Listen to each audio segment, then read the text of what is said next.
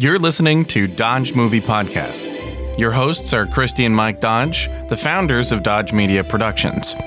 We produce films and podcasts, so this is a podcast about films. Join them as they share their passion for filmmaking. Welcome back, everybody, to the Dodge Movie Podcast. This is episode 80, and we are wrapping up our month of Jon Favreau movies with probably one of my favorite Jon Favreau movies, if not. Is it yours too? I think it's probably my favorite Jon Favreau movie. Yeah. So we're going to talk about the 2014 written and directed by Jon Favreau movie called Chef. He also stars in it. Yes, it stars Jon Favreau as Carl, John Leguizamo, Bobby Cannavale, MJ Anthony, Sofia Vergara, Luke, Dustin Hoffman, Scarlett Johansson, Robert Downey Jr., Oliver Platt, Amy Sedaris, Russell Peters. I mean, a star-studded cast. Yeah. Did you mention Dustin Hoffman? I did. That was a big get. I did. How did Favreau get Hoffman? I know. That's in my acting category on my notes is Dustin Hoffman. Wow. Let's see. We've got some fun filming locations. In Austin, Texas, they were at Guerro's Taco Bar and Franklin's Barbecue. They were at the French Quarter in New Orleans. In Miami, Florida, they filmed at the Versailles Restaurant and Fontainebleau Hotel. You know, I'm really glad that they didn't double for the French Quarter with like Vancouver, British Columbia. That would have just made me sad. Absolutely. No, they actually went to the Café du Monde, which you must go to. Everyone, I think that's kind of a given if you're in New Orleans. They filmed in and around Venice, California, the Food Truck Haven in LA, the Bring Pub, Hancock Park in LA, Hatfields. Have you heard of that? No, I haven't. They filmed there. We have Hatfields in this state. So the synopsis for this film is a head chef quits his restaurant job and buys a food truck in an effort to reclaim his creative promise while piecing back together his estranged family. And I have a note here from the trivia from IMDb, which also gave me that synopsis, that a lot of critics have viewed this film as an allegory to Jon Favreau's career as a director, going back to his independent roots, the film Swingers that we talked about a couple weeks ago, and allowing him to kind of make his own choices and not working under the close eye of a demanding studio, specifically Marvel. And this came after his comic book film adaptation of Cowboys and Aliens, which in movie parlance was considered a box office failure. But Favreau has denied this comparison. And I would tend to agree with that because I think he just kind of got wrapped up in the whole Roy Choi. Well, I think he met Roy on set for this as part movie? of filming. Yeah, my guess is he liked the story, but maybe he also liked food. And why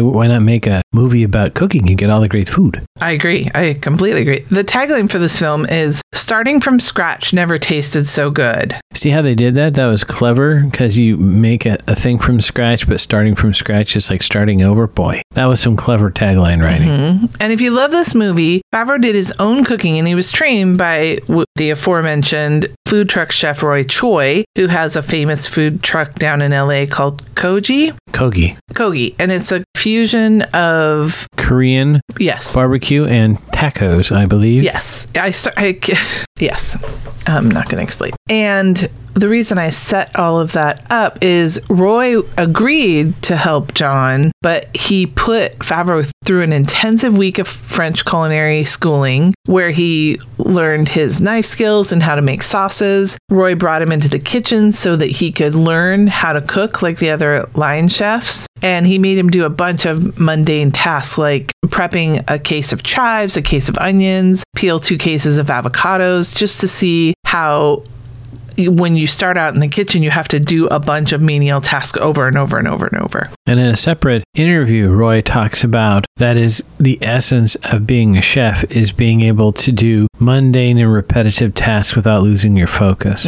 Yep, and be in a kind of a pressurized environment. So, Mike, kick us off with the pickup line for the film Chef. it was either walk-in or walking. I couldn't really understand what they said very well. Walk-in makes some sense, but they didn't go into the walk-in cooler, so I don't know. I took it as somebody came in carrying was that the pig? Was that the whole pig? Either that or produce from the market. I don't remember. It looked like a big hunk of meat, somebody. And I took it as John was yelling over his shoulder, put it in the walk-in. And a lot of restaurants have like a walk-in freezer. So that's how I took it. All right, walk-in. It is. So we already mentioned Dustin Hoffman. I love Amy Sedaris as the publicist in this film. And under the acting portion of my notes, I said that some of the road trip scenes in New Orleans and Austin seem to have an improvisational quality between John and the actor portraying his son, Percy. That's MJ Anthony. Yeah, I do think that the actor who played his son did a pretty good job, but he hasn't done a lot since, I don't think. Well, he was in Jungle Book.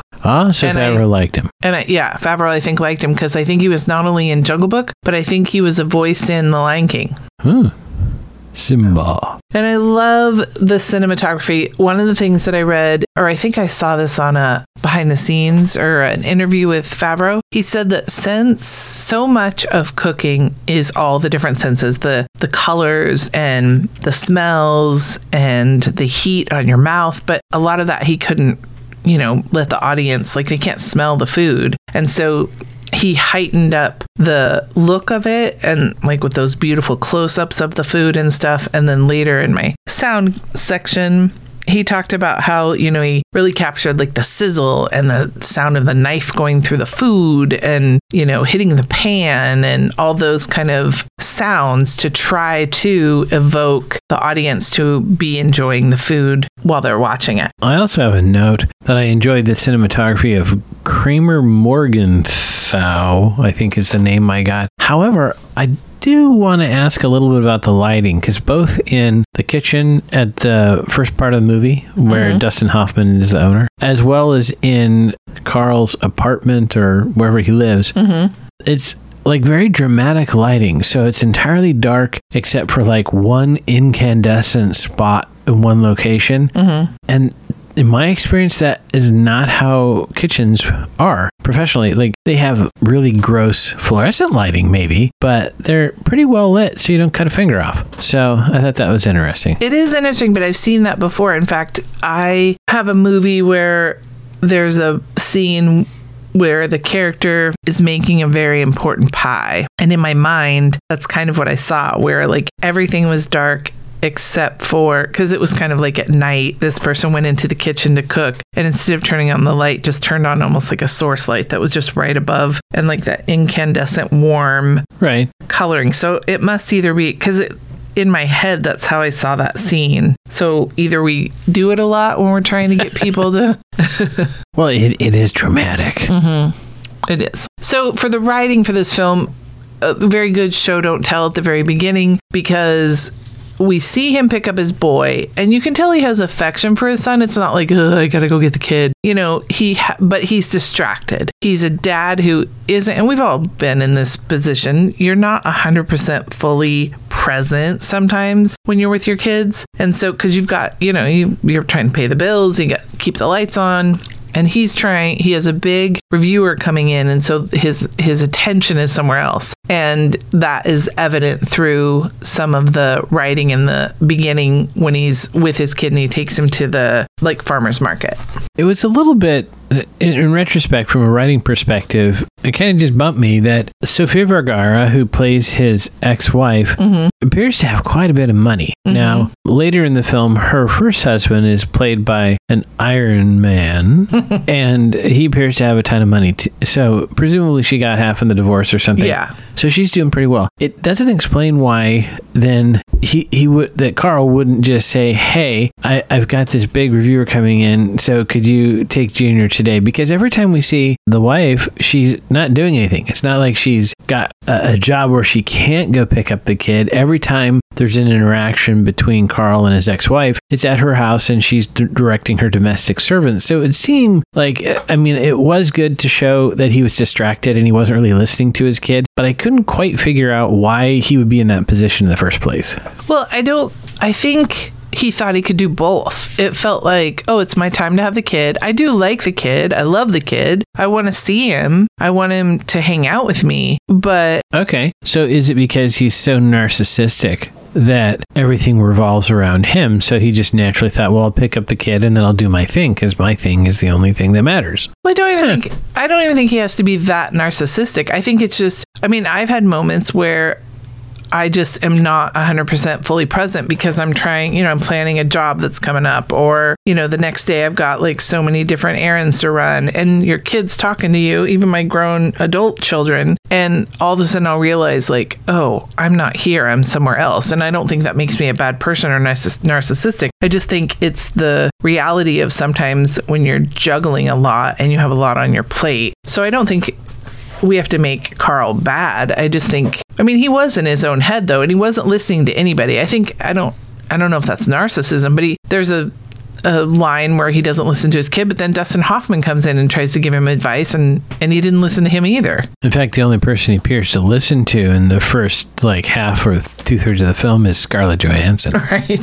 So, the lesson we learned is hire a pretty girl to deliver your message. Right. The other thing that I thought was good is there's a conflict whether to do his own creative menu or the menu that people expect. And so, of course, being a creative, he doesn't want to just keep doing the same thing. He wants to, invent new things. And so he has an argument with Dustin Hoffman's character, and he gives in and says, okay, fine, we're going to do the food that everybody expects us to serve. So he's telling the kitchen staff, and I thought it was great because John Leguizamo's character and Bobby Cannavale and Scarlett Johansson, all of their faces just slowly fall. It's not super obvious. It's just really, really subtle. It's why they're all such good actors. And I thought it was a good way to show that, even they realize that he is selling out. He's not being adventurous. He's not being, we're going to go the safe route.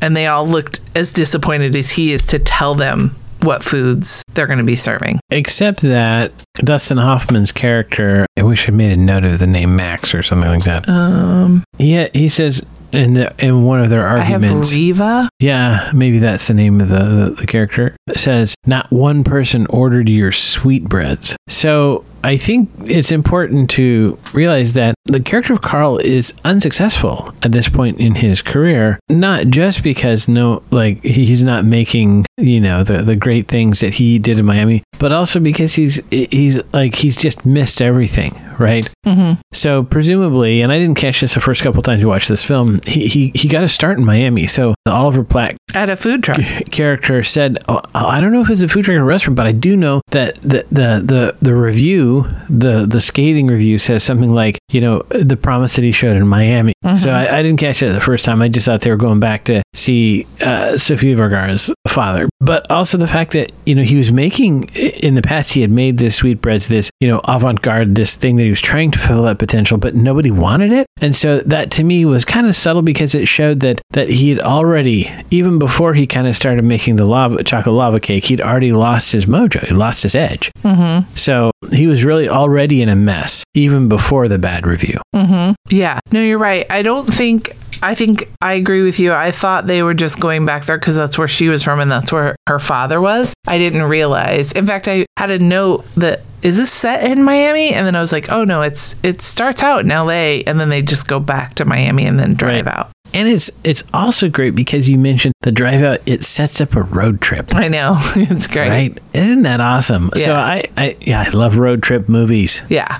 And the kid, throughout the whole movie, you see all he wants, the kid's totally fine kind of just hanging out with dad. And yes. He's fine going to the farmer's market. There's a scene where Carl says something, I think it's his ex-wife, Sofia Vergara. And he goes, don't worry, I'll make it up to him. And it's cut to him on a roller coaster with the kid for literally 2 or 3 seconds, just long enough for us to kind of hear the crowd at an amusement park and hear the roller coaster. And then cut to them in a movie theater, which there's apparently it's blasters from Iron Man, and there's something in the background so it's kind of funny, a little nod to Iron Man. And you just see the lights of the movie on their faces, and it's obvious that they're in a movie theater. Like, once again, 2 or 3 seconds, long enough for us to know they're watching a movie. And then back in front of the kid's house, Favreau screeches up to a halt, and he goes, okay, I gotta drop you off because I gotta go work on recipes. And so I just thought, like, such a, the kid doesn't need all of that fanfare, the amusement park, and there's even a sweet scene later where I think, are they bonding over, it wasn't Twitter, but I thought there was something else, and the kid goes, this is all I want, I just want to hang out with you. I think it was setting up his Twitter account, and the kid was pretty direct about, we're doing a thing, like we're hanging out. And so Favreau's like, well, we were doing things before when you were carrying all the rutabagas for my restaurant. And the kid's like, no, like something where we're doing together. Yeah. So then for editing, I really enjoyed, there's a scene where, so Oliver Platt gives him the really bad review, and then he asks him to come back. Give me a second chance. And then Dustin Hoffman asks him something, and he gets pissed and he quits. And so this is good. There's this great cross-cutting between, basically Favreau goes home, and man, I would have just probably gone home and, had a drink and just gone to bed, drown my sorrows. But nope, he's going to go home and he's going to cook almost like the meal he would have cooked had he been in the restaurant. And so there's this great cross-cutting from, once again, him in the dark apartment with the single light shining down on the food and to the restaurant, and how they serve Oliver Platt all of the same food. And here he kind of said, come back to the restaurant. I'll show you what I was going to feed you the first night. And so Oliver's like confused because wait, this is all the food you guys gave me last time. Why are you giving it to me again? I thought I was going to get something new. Right. And I thought that was interesting setup, but good acting from ScarJo in that her job is to deliver that news. Right. And she's kind of dancing around it. And then Dustin Hoffman's character comes up and he says something like, oh, he was called away indefinitely or something. But yes, I loved how they cut back and forth between Oliver Platt's character being served the same old stuff that he had no interest in, and Carl making the new menu at home. I thought that was really well done. Right. I should have remembered Oliver Platt's character is named Michael Ramsey. And in the trivia, which I don't think I carried forward to my notes, but they said I can't remember, it's not Michael Simon because I would have remembered, but there was a famous chef named Michael, and then Ramsey is Gordon Ramsay. And so that's why they made Oliver Platt's character's name Michael Ramsey. Fascinating. Little tidbit of trivia for you. Right, yeah. You were talking about the road trip scenes, and I caught this bit of trivia early enough that we were able to look. In some of the scenes, as they were just showing them traveling across the road or across the country, they used stock footage and digitally implanted the food truck kind of going through. And the couple scenes we saw, it was actually pretty well done because I never caught it the first couple times we saw this. But speaking of the road trip, I did earlier today while thinking about our podcast, think about something that really, I'm not sure what to do with it. There's a whole scene that they shot, multiple shots of putting cornstarch down your pants.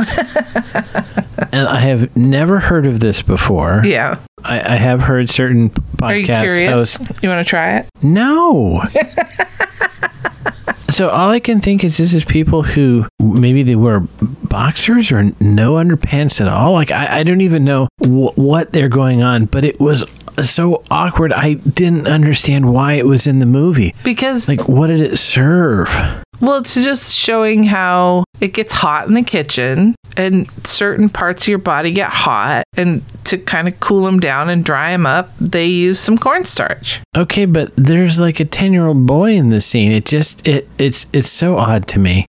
He has that same body part. He does, but do we really want the viewer to start thinking about children's undercarriage? I do not. You do not. So I thought it was a cute moment of kind of like some bonding between the three males. And I think for Percy, it would have made him feel like I'm one of the guys. Like I'm not just, the kid, they're doing this and I got to do this too. I just thought it was kind of like a rite of passage kind of thing. I felt like when Carl bought him his first knife, that to me was more moving. That was a great scene too. Yeah. So some of the tropes of a chef is a good knife, but also they seem to have a lot of tattoos. Right. And so all of Favreau's tattoos were not real. Okay, I was going to ask that question. Yeah. Oftentimes they get tattoos as a way of demonstrating their commitment for cooking as a craft. So Favreau had some temporary tattoos applied for the sake of authenticity. So if I ever make a film where a character has tattoos, I totally want makeup to give me one of those because they looked really good. They look good. Yeah. I like the El Jefe on his knuckles, kind of like the Right. good and evil from, no, that movie slipped my mind. The Spike Lee movie, the really famous one. Do the Right Thing?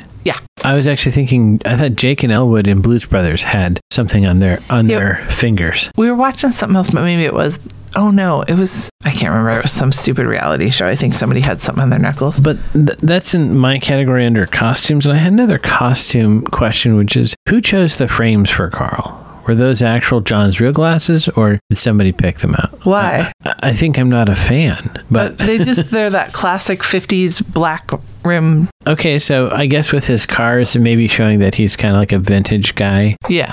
Almost like you would wear it to a bar that played Big Bad Voodoo Daddy music. Yeah. Okay, I got it now. Under sound, like I said before, I love the cut of the grilled cheese sandwich. You really get the crispness of the bread. And then when they're doing the whole Twitter scene, I really kind of dug the bird whistle whenever he sent a tweet. Yeah, they did have a fun tweet sound for that. I thought that was cool. So under props, there's a scene where there's a hotel pen which has something super gross in it, and Carl and Percy get into a little argument. And we both, I think we had a pause here, we both had the same exact thing, which is props got to make that grossness. Whatever it was, they got to go make it. It was like such a congealed, I hesitate, I shudder to think what that was. I mean, I'm sure some kind of like coffee gelatin, but then actually, with some chunks in it. Like Pendulette's coffee jello. Yeah. Because it was a brown congealed, very gross. It was pretty gross. So good job to the props people. They really sold that one. They sold that it was a gross, gross thing. All right. Anything else I missed that you want to recap before we head into our standard features at the end of the podcast? I think we're good. Okay. Was there any head trauma? I do have under head trauma, I said a couple of lava cakes paid the ultimate price. So I think the heads were fine, but the cakes were not. How about a smoochie? Smoochy, smoochy, smoochy. Did we have a romance between, let's see, what was ScarJo's character in...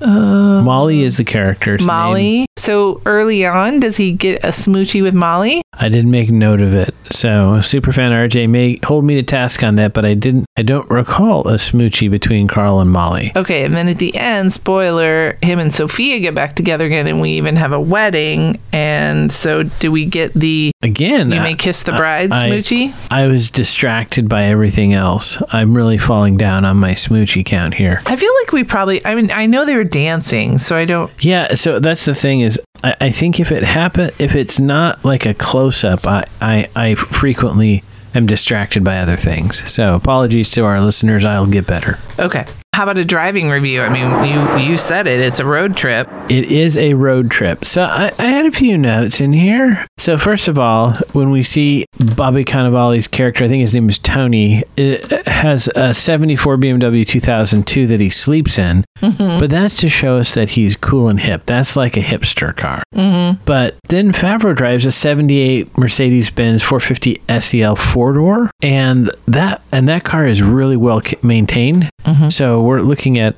a car that's 35 years old. And so that says to me that he's got some coin. He's doing fairly well as a chef, mm-hmm. if he has that vehicle. And again, it kind of matches with the glasses. He's a little bit more retro. One of the main characters is his food truck, which according to the internet is a 1982 Grumman Olson Curbmaster. Didn't know that. And here's my question. Maybe somebody can call in, one of our listeners. Is Grumman still in business?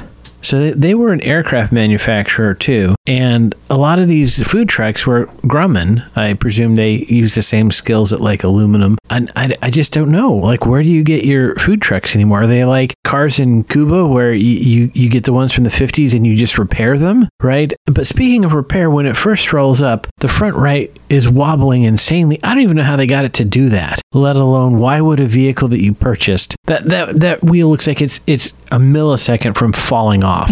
Right. Like, no one would even buy that vehicle. But okay, it makes for a funny sight gag. It's like Mater in Cars, right? Right. What I don't really understand is why we had the ubiquitous grinder scene. So when they're refurbishing it, Carl has a circular grinder inside and he's grinding something on the inside of the cab. It makes for those great sparks that everybody loves in the garage sequence, but it didn't make any sense to me. I was just going to say that. You said it yourself as we were watching the movie. Sparks. Yeah, they got to put them in there. Yeah, that's the only reason it's in there. Okay, all right. And my last little bit, I thought it was kind of funny. This is a little bit of a nod maybe from an Angelino, but there's a shot where the food truck is going on a one-lane overpass, and there's like a dozen cars stacked up behind it because presumably it's driving too damn slow. And I will say anybody who has driven behind a food truck knows this. Right. Presumably they have hot oil in the fryers, but they drive really slow. They compete with people who have horse trailers for driving really slow.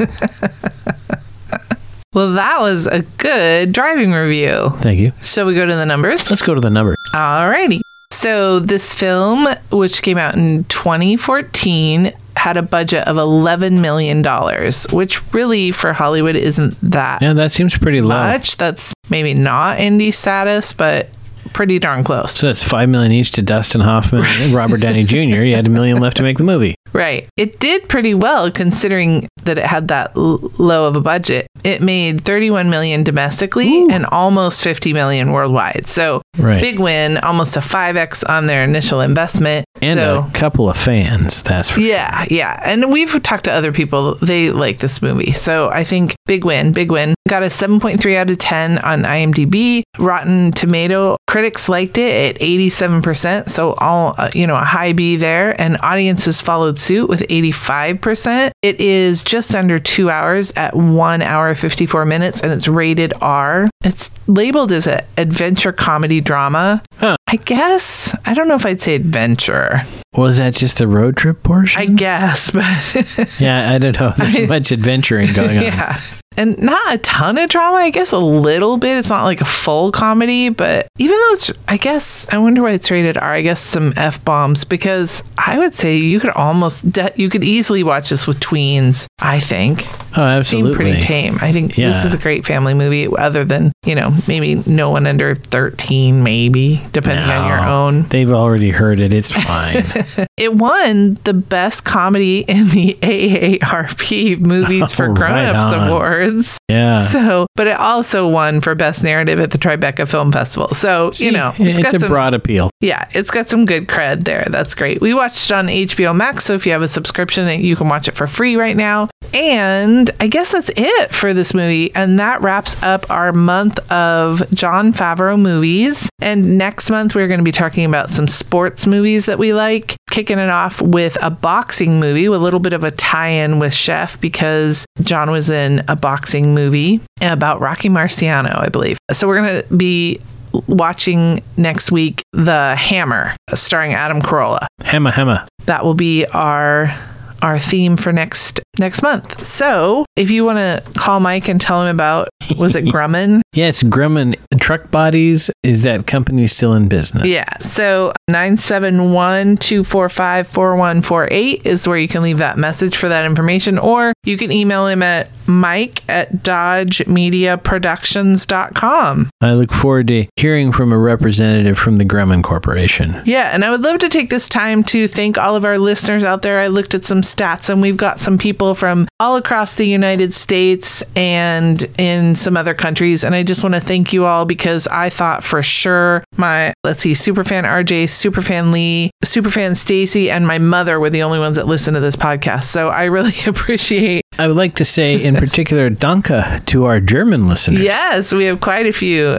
of you in Germany. And so thank you for listening to our little podcast and enjoying us talking about the movies. And we'll see you next week. But never forget, Dodges never stop, and neither do the movies. Thanks for listening to Dodge Movie Podcast with Christy and Mike Dodge of Dodge Media Productions. To find out more about this podcast and what we do, go to dodgemediaproductions.com. Subscribe, share, leave a comment, and tell us what we should watch next. Dodges never stop, and neither do the movies.